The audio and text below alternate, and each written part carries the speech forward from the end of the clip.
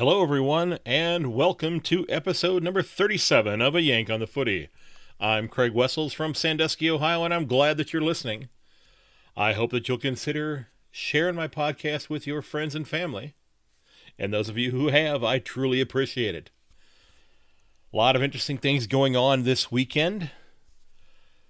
Some people calling for rule changes. Some people concerned about what the wives and girlfriends might be doing once they get into the hub here in the not-too-distant future. And I have to ask, as a Cats supporter, Tom Hawkins, what are you thinking? Seriously.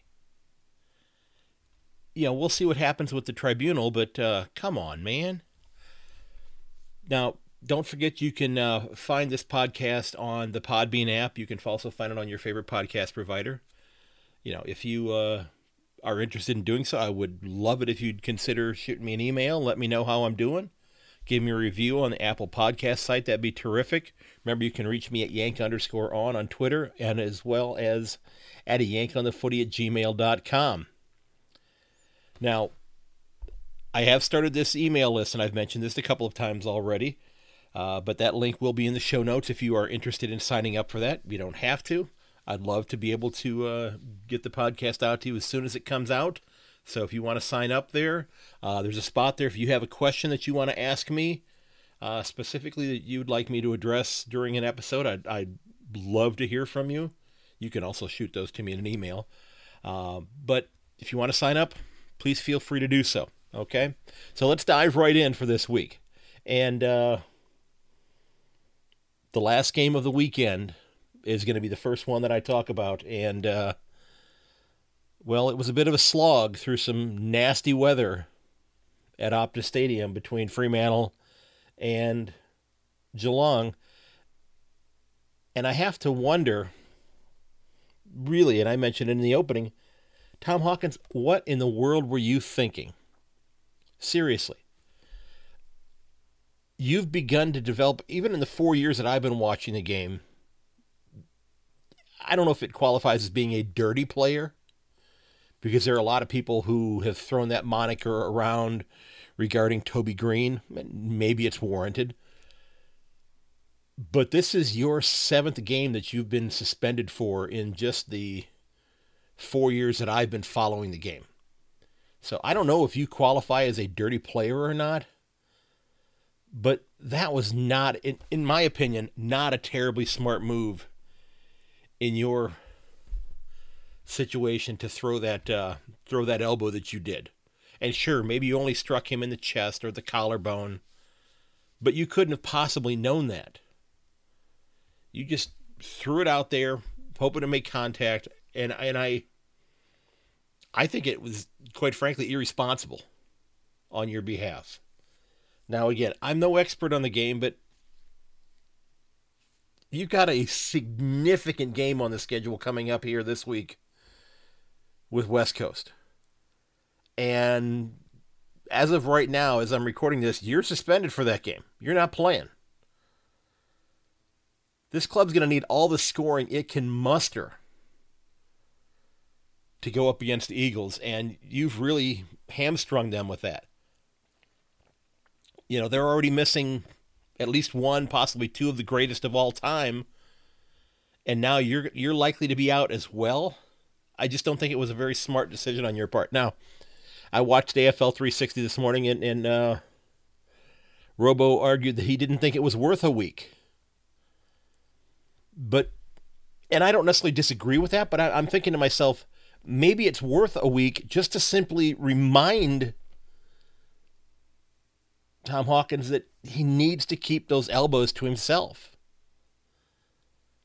You know, and maybe this will pay off in the long run, but in the short run, you know, can we forget what happened in the prelim final last year? He wasn't there.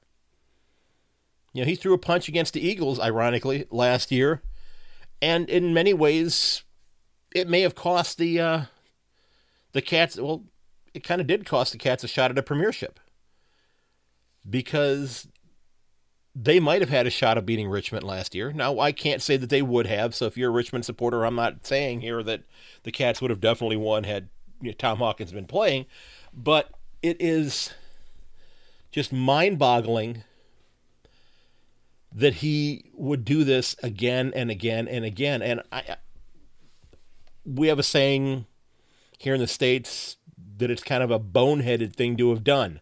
Now, I don't know if that's what would be the best way to describe it, but I saw it happen, and I was thinking, oh my goodness, what are you thinking? And again, I'm not going to go into this any further. I just was really disappointed in that action. And, at the end of the game then, and maybe this has happened before, but I have never seen a player strip off their shorts and throw them into the stands. That's it got some airtime. It was kind of funny. But in light of what had previously happened with the throwing of the elbow, was that the right thing to do? In today's day and age of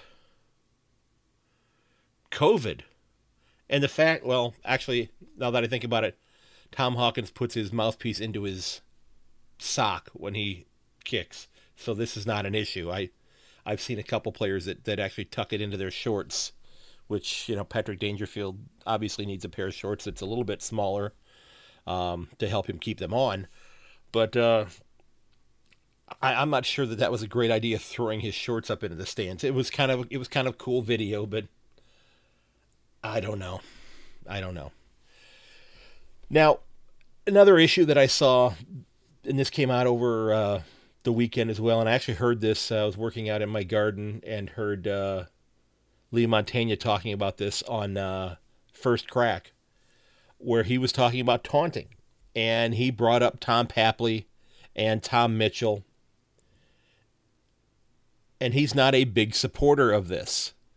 And he argued that, Montaigne argued that there should be a rule that basically says, if you get into the face of somebody else, they kick a bad shot on goal or something of that nature, they miss badly, that you go up there and rub their head or something like that, or get into their face and taunt them, that sort of thing, that it should automatically be a free kick for that club. He was talking about the optics of the game, where you are you're kind of making fun, if you will, or taunting your opponent. And he stated during the first crack, quote, "My first crack is that the players that go and shove after someone misses a goal or rub their hair when they make a mistake, I want to bring in a taunting rule. There's taunting rules in other sports. The NBA has brought them in. I've got no problem with what James Frawley did there, because Frawley came in and planted Tom Papley, which led to that second goal, which led to Alistair Clarkson's comments about Papley being able to do that. So, in a way, now that last part was mine, but in a way, based upon the way the rules are right now, it was a smart move on Papley's part.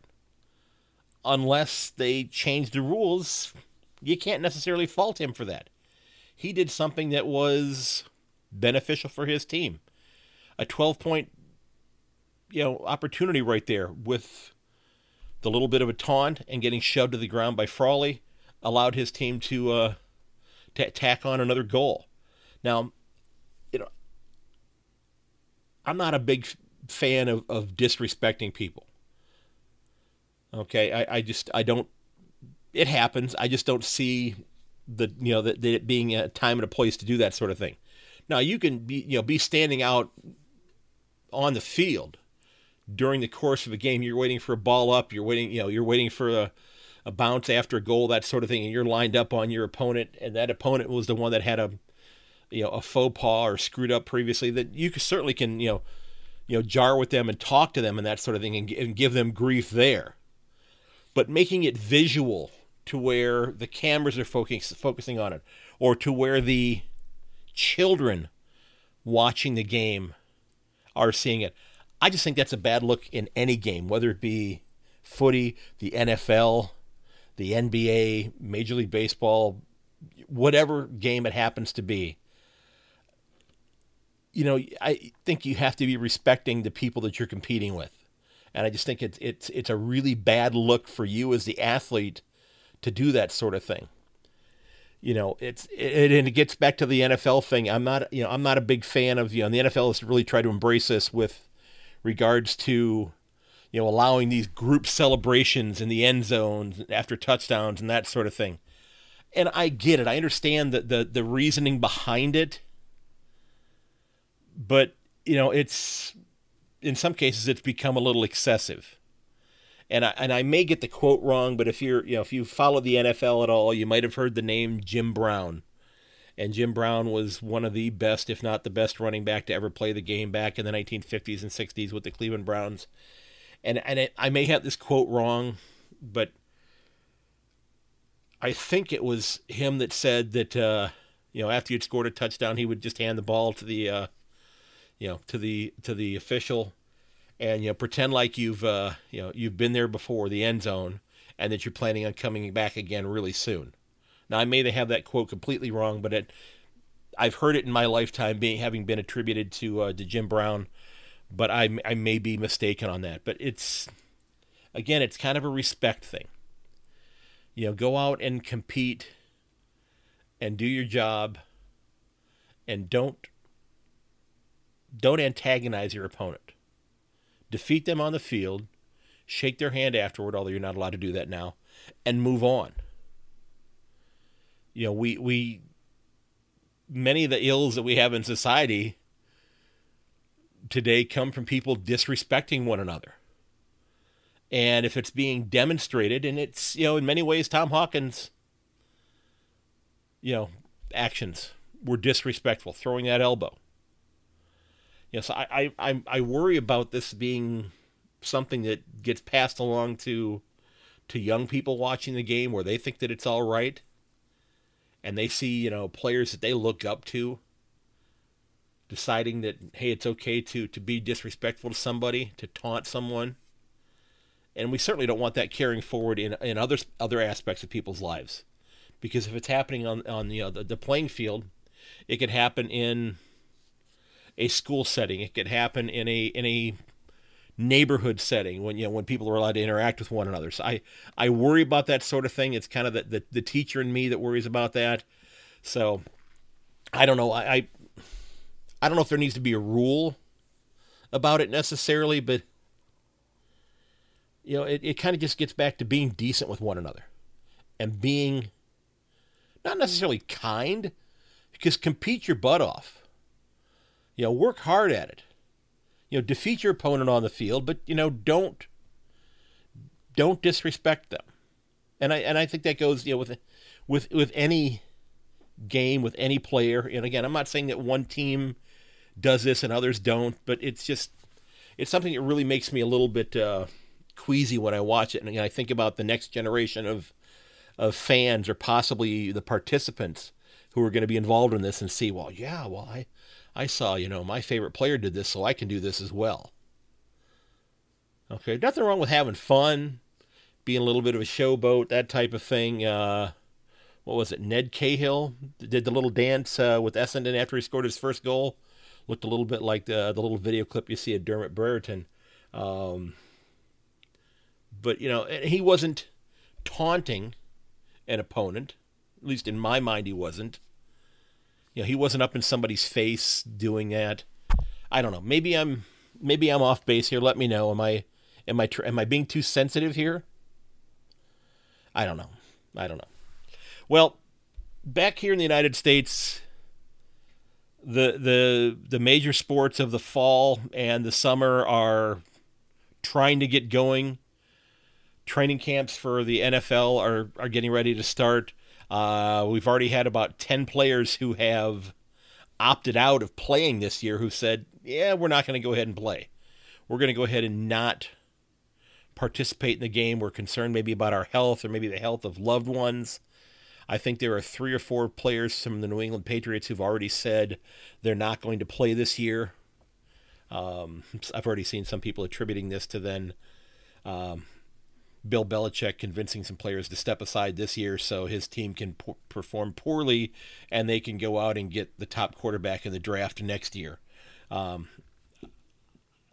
not much of a conspiracy theorist, but I don't know. But Major League Baseball is dealing with some issues already. And if you're not a baseball fan, the way the baseball season works here is that normally they play a 162-game schedule. They start in late March, early April, and then they play through till the end of August, into September, and into the end of September. So it's basically a 5-6 month marathon. And well, this year the season started much later than anticipated because of COVID. They broke it down to a 60-game schedule, and they started last week. So teams have played 3 games. There are 4 games at this point in time. And one of the clubs, the Miami Marlins, were playing in Philadelphia this past weekend, and they had an outbreak of players test positive for COVID before they started playing. But while in Philadelphia, they had 8 more players and 2 coaches test positive. So the league told the Marlins, who were supposed to fly home and play their home opener, I don't remember who they're supposed to play. I think it was Baltimore, but I could be wrong on that. But they were supposed to go home and play their home opener, and they said, no, you're staying in Philadelphia right now, because they were wanting to find out just how many people were actually sick. So this has kind of thrown a monkey wrench into the baseball season, and there's a big difference between baseball and the NFL or the NBA or the AFL, where they might play, the AFL and the NFL generally 1 game every week. Now I know that rounds 9 through 12 are a little bit different this year, so it's 1 every 4 or 5 days. But baseball's playing darn near every day. And at this point in time, what they are also doing is that they are playing in parks all over the country. So every team right now is scheduled, well, except for Toronto, because the Toronto Blue Jays have been told they're not allowed to play their games in Toronto. So I think I mentioned this last week in an episode, they're actually going to be playing their games in one of their minor league stadiums in Buffalo, New York. But the teams are flying all over the country to play their games. There's been no mention of hubs for baseball. There hasn't been talk about that. So I don't know if that's going to get talked about. But you've had, one team who has had 10 members of their club test positive less than a week into the season. So I don't know how baseball is going to be able to do this, especially not going into hubs. To me, if they want to get a season in, they're going to have to make a significant sacrifice and go into some type of a hub situation, I suspect. I don't know. And the way they set up the league this year is that they set up the schedule where you're playing basically the teams in your division most of the time. So I'm a supporter of the Cleveland Indians. They're playing 40 of their 60 games against Kansas City Royals, Detroit Tigers, Chicago White Sox, Minnesota Twins. So theoretically, you could bring those 5 clubs together into a couple of cities and play games if need be. Now the logistics would be maybe a little bit more difficult to do because you're playing more games. But if they hope to get a season in, I think they're going to have to do something like that. So if you're a baseball fan and you're following baseball here in the States, I'm worried about it. I think that the NFL could learn a lot from what the AFL has done, and we'll see what the NFL does. Again, larger numbers of players on the roster.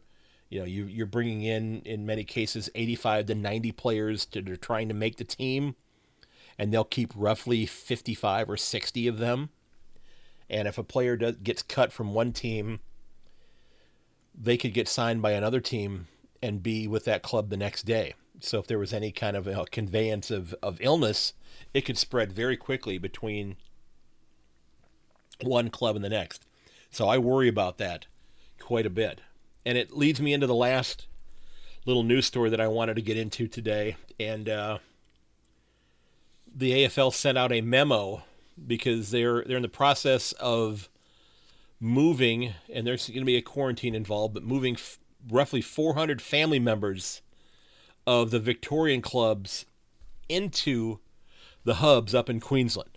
So those who did not leave initially are getting a second opportunity, if you will, to join their boyfriends or husbands in Queensland in the hubs for the remainder of the season.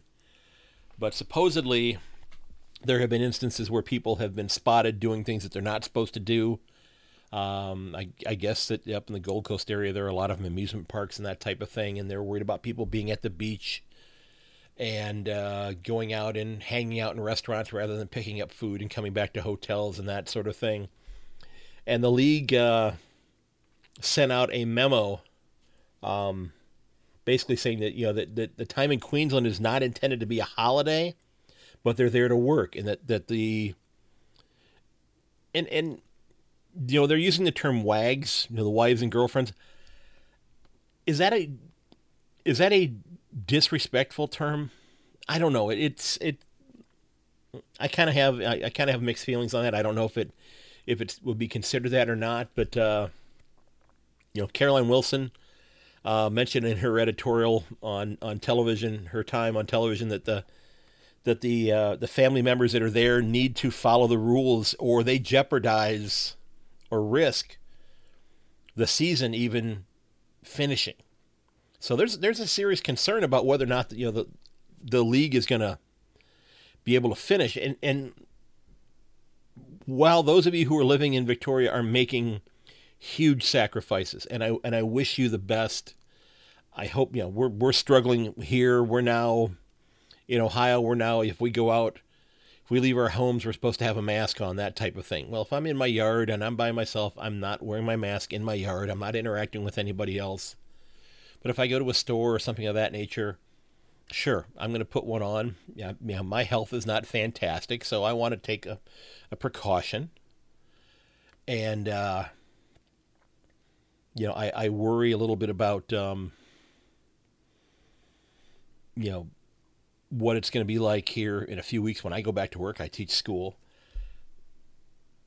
But we have to realize that, that there are things that are outside of the orbit of the players that could jeopardize the season as well. It's not just the actions of the players, it's family members that could cause things to happen. So hopefully people will realize just how important the opportunity that they have had to go to the hub, how important that is, and that they take it seriously. And I read somewhere they said that it was a cost of about $3 million to the league to move all of these people up into Queensland. So this was something that was a significant investment by the league, and hopefully it does not blow up in their faces. So just a few things that are going on in the news this week that I wanted to touch on. I wanted to get into my tips for this week because we've got a lot of games going on. In fact, the first game's tomorrow morning, my time, so in less than 24 hours. So I wanted to make sure I got these out here. And I went 7 for 9 last week. I missed on Port Adelaide and Richmond. Not too bad. Maybe I'm starting to figure this out a little bit. And this was a tough week to make decisions on in a couple games, and you'll see why in a moment here. But the first game this week, of course, is the Bulldogs and the Tigers, and I've got the Bulldogs taking this one by 11 points. Now, Western is playing pretty well right now. They've won 4 out of 5, and Richmond, they're in a funk. They can't score. And, on paper, again, the Tigers are still one of the most talented clubs in the competition, and they've won 3 out of their last 5, but there have been some bad losses in there. Okay? And, they've got certainly the talent to get back into the 8, and I'll be more shocked if they don't end up in the top 8 than I'll be shocked if they don't end up in the top 8. I fully expect them to be there. I really do. But they've got to figure out how to score more points.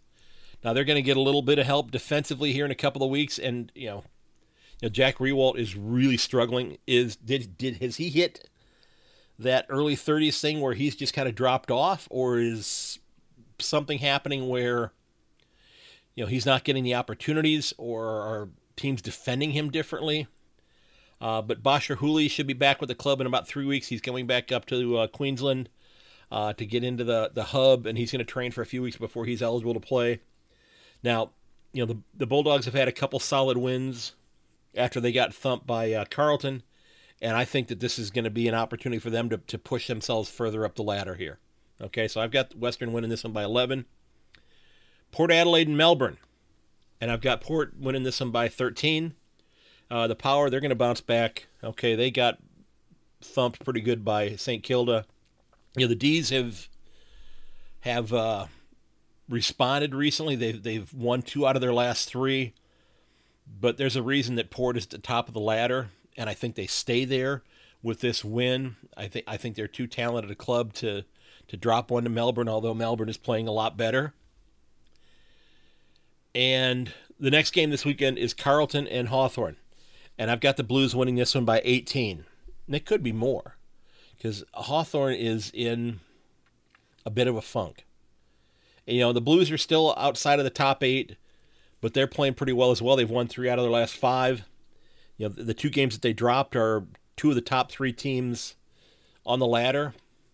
The third one is a team they already did beat. And the Hawks, if you're a Hawthorn fan, I really wonder what's going on in your mind right now, because they're in a bit of a free fall, are they not? I mean, it's just like the bottom has fallen out of this club. They're looking for excuses about things seemingly every week. And, I don't know when this is going to stop. Now, is the club going to make a decision to bring in some younger players and start playing some younger kids to find out what they have on their list going forward? The problem with that, and that may not be the worst thing to do, maybe it's a really good idea, but the problem with that is that there's no VFL for the older players to go through or to go to. And we remember, we saw the video last year when Ruffy was sent down, when he was dropped from the 22, and he went and played in a VFL game, and we saw the footage of him basically coaching his opponent on the field, helping him get set up in the right place, lining up where he needed to go. Now, he did get his final game, but there's not that opportunity here for the some of the players who are maybe struggling, who are on the wrong side of 30, to get some opportunities to play down at the lower level and let some of the younger kids play. So Hawthorn's in a tough spot right here, so I don't know what they're going to do. I just don't think that they're going to beat Carlton this week, though. Now, I've got Brisbane beating Essendon by 4 points. I think this is going to be a close game. 2 really good clubs. They're playing well right now. The Bombers, they struggled a little bit with the Crows, but I think that Brisbane ends up taking this one. I think they're a more talented club right now. Okay, I think Brisbane wins this one by 4. Now, I'm going to go ahead and make the call on this one. It's Adelaide and North Melbourne. I've got Adelaide getting their first win of the year. And, North is really struggling right now. And I think this might just be the week where the Crows get their first win. I watched the last couple of games that they've played, and they have fought hard. This team, and I'm not an Adelaide supporter, and I know that there are a lot of people who have some built-up angst towards Adelaide who don't mind seeing the veterans on that club getting hammered week in and week out. They don't mind that because of things that had transpired previously. I get that. But the group of young kids that are coming along have been playing pretty well. Heck, Tex Walker has even had a bit of a revival in the last couple of weeks, where I'd seen some earlier games this year where he'd struggled to get the ball, to score. He's kicking goals. He's doing some things that I haven't seen him do in a couple of years. And here's hoping that Tom Duday gets back out there this week. I know he had a bit of what looked like a hamstring issue this past week, and he's becoming a really solid defender. So if he's out there to being able to play, I think that's going to help Adelaide get their first win of the year. Now, St. Kilda and Sydney. Sydney had a great game this past week against Hawthorn, but again, Hawthorn's struggling. I've got St. Kilda winning this one by 3 goals, by 18 points. The Saints are playing better than just about any club in the competition right now. And other than that miraculous comeback by Fremantle a few weeks ago, when Fremantle just worked their tails off to get back in that game. And, raise your hand if you watched that game and thought to yourself after the first quarter, I might as well turn it off. Fremantle's done. I thought that. And they came back and played a phenomenal game. They played a phenomenal 3/4 of the game to get that win. But Sydney's playing really well. They're playing with a lot of energy. They're getting a lot of young kids out there. But I think St. Kilda is still too talented to decide right now, and I think they're going to win that one by 3 goals. And West Coast and Geelong. Well, I hope I have to issue another mea culpa this week, but I don't think I'm going to have to. And I'm calling this one based upon Tom Hawkins not being out there, because I don't think Josh Jenkins is healthy enough to play right now. There's talk about bringing Nathan Kruger in to fill his spot, the forward position. I heard somebody mention, or I read somebody mention that just move Patrick Dangerfield down to forward for the game to allow him to take marks there. But then we remember watching Patrick Dangerfield take set shots if he does get the ball. Not his strong suit. But I've got West Coast winning this one by 12 points. Elliot Yeo survived the tribunal. He's going to be able to play. And, West Coast's midfield is fantastic. I'm sorry. They're just really good. The addition of Tim Kelly to that club has made them a pretty solid club. They're back home for one more week before I think they have to head back out as well, back up to Queensland. But I think after watching what they did to Collingwood last week, as much as I want the Cats to win it, I don't know if they can. I hope I'm wrong. The Cats are still battling a number of injuries. Selwood might be back this week. Gary Ablett is still away from the club. You got Quentin Narkle is still out as well.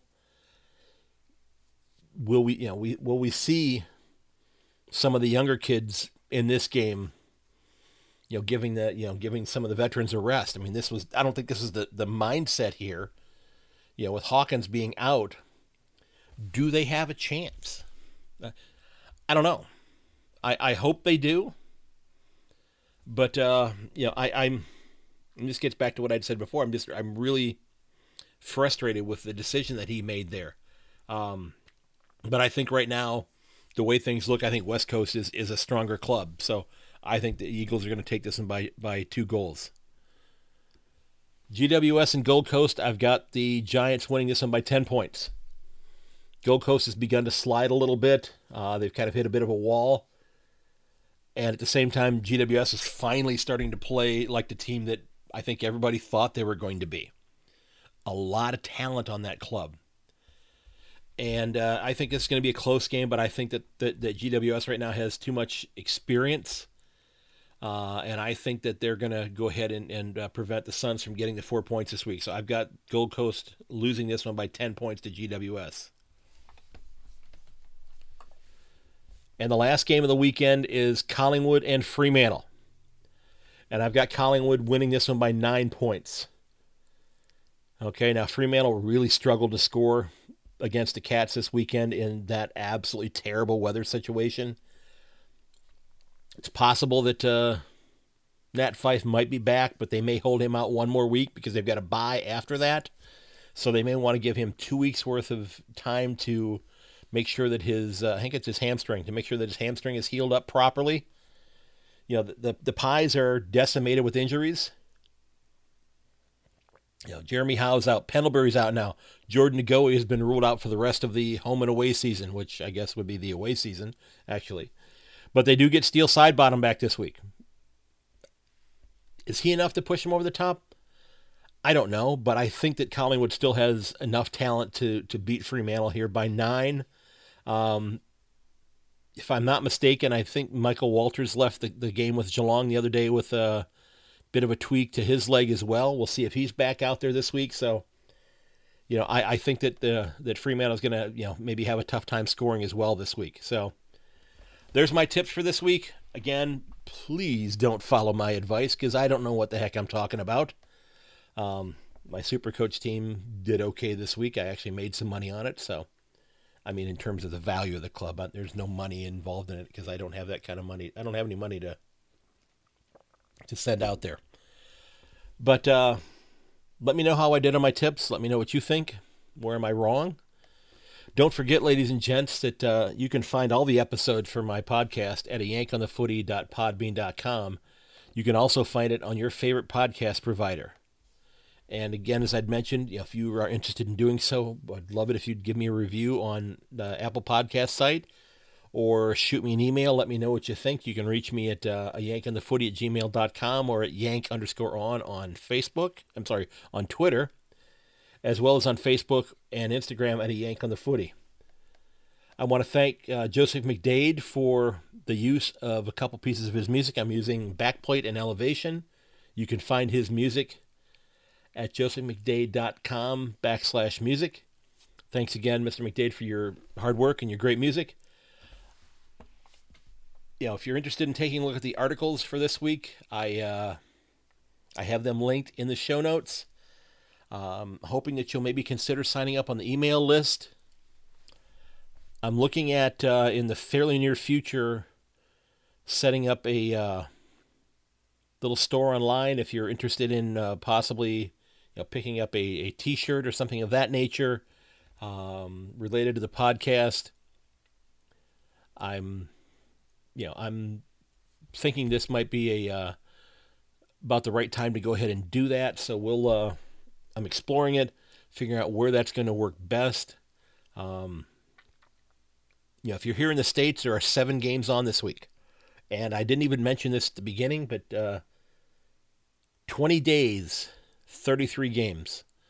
So if you are a fan here in the United States and you really want to get enveloped by this game and learn this game and fall in love with this game like I did, this is a great time to do it. There's going to be 33 games on over the next 3 weeks. So now is the time to fall in love with this wonderful game. And I hope that you do, okay? And ladies and gents, I want to thank you for listening again. I truly appreciate it. Been a lot of people that have been tuning in. I've been hearing a lot of good feedback from folks. I love hearing that. I have some great guests lined up. I'm going to be doing an interview tomorrow, I believe it is. Yeah, tomorrow. With a couple of gentlemen that run a YouTube page that if you're an American fan and you're just starting to follow the game, it's a site you're going to want to check out because it's going to help you learn more about the ins and outs of the game, how it works, that type of thing. I don't want to say who they are right now, but I'm doing that interview tomorrow evening, my time, and that should be out probably Friday this week. But I think you'll enjoy that episode. So keep in mind, while we all have our own teams that we love, deep down we're fans of the game that we all love, and that's footy. This kind of gets back to being respectful, kind of like the Lee Montaigne thing I'd mentioned earlier. And for those of you who are watching games in the U.S., a lot of early morning games coming on. So, keep in mind you can set that DVR. In Australian rules football, it's why they invented the DVR. Thanks a lot for listening. Again, I ask you to consider sharing the podcast with your friends and family. And may your dribble kick never hit the post. I'll catch you later.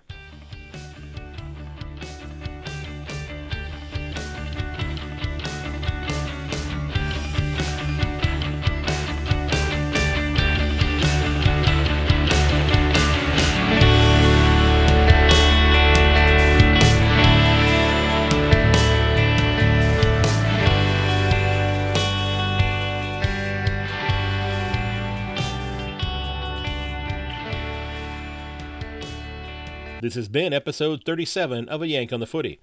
Don't forget that you can reach me at yank_on Twitter or at ayankonthefooty@gmail.com. You can also find me on Instagram and Facebook at A Yank on the Footy. Thanks for tuning in. Until next time, goodbye, ladies and gentlemen.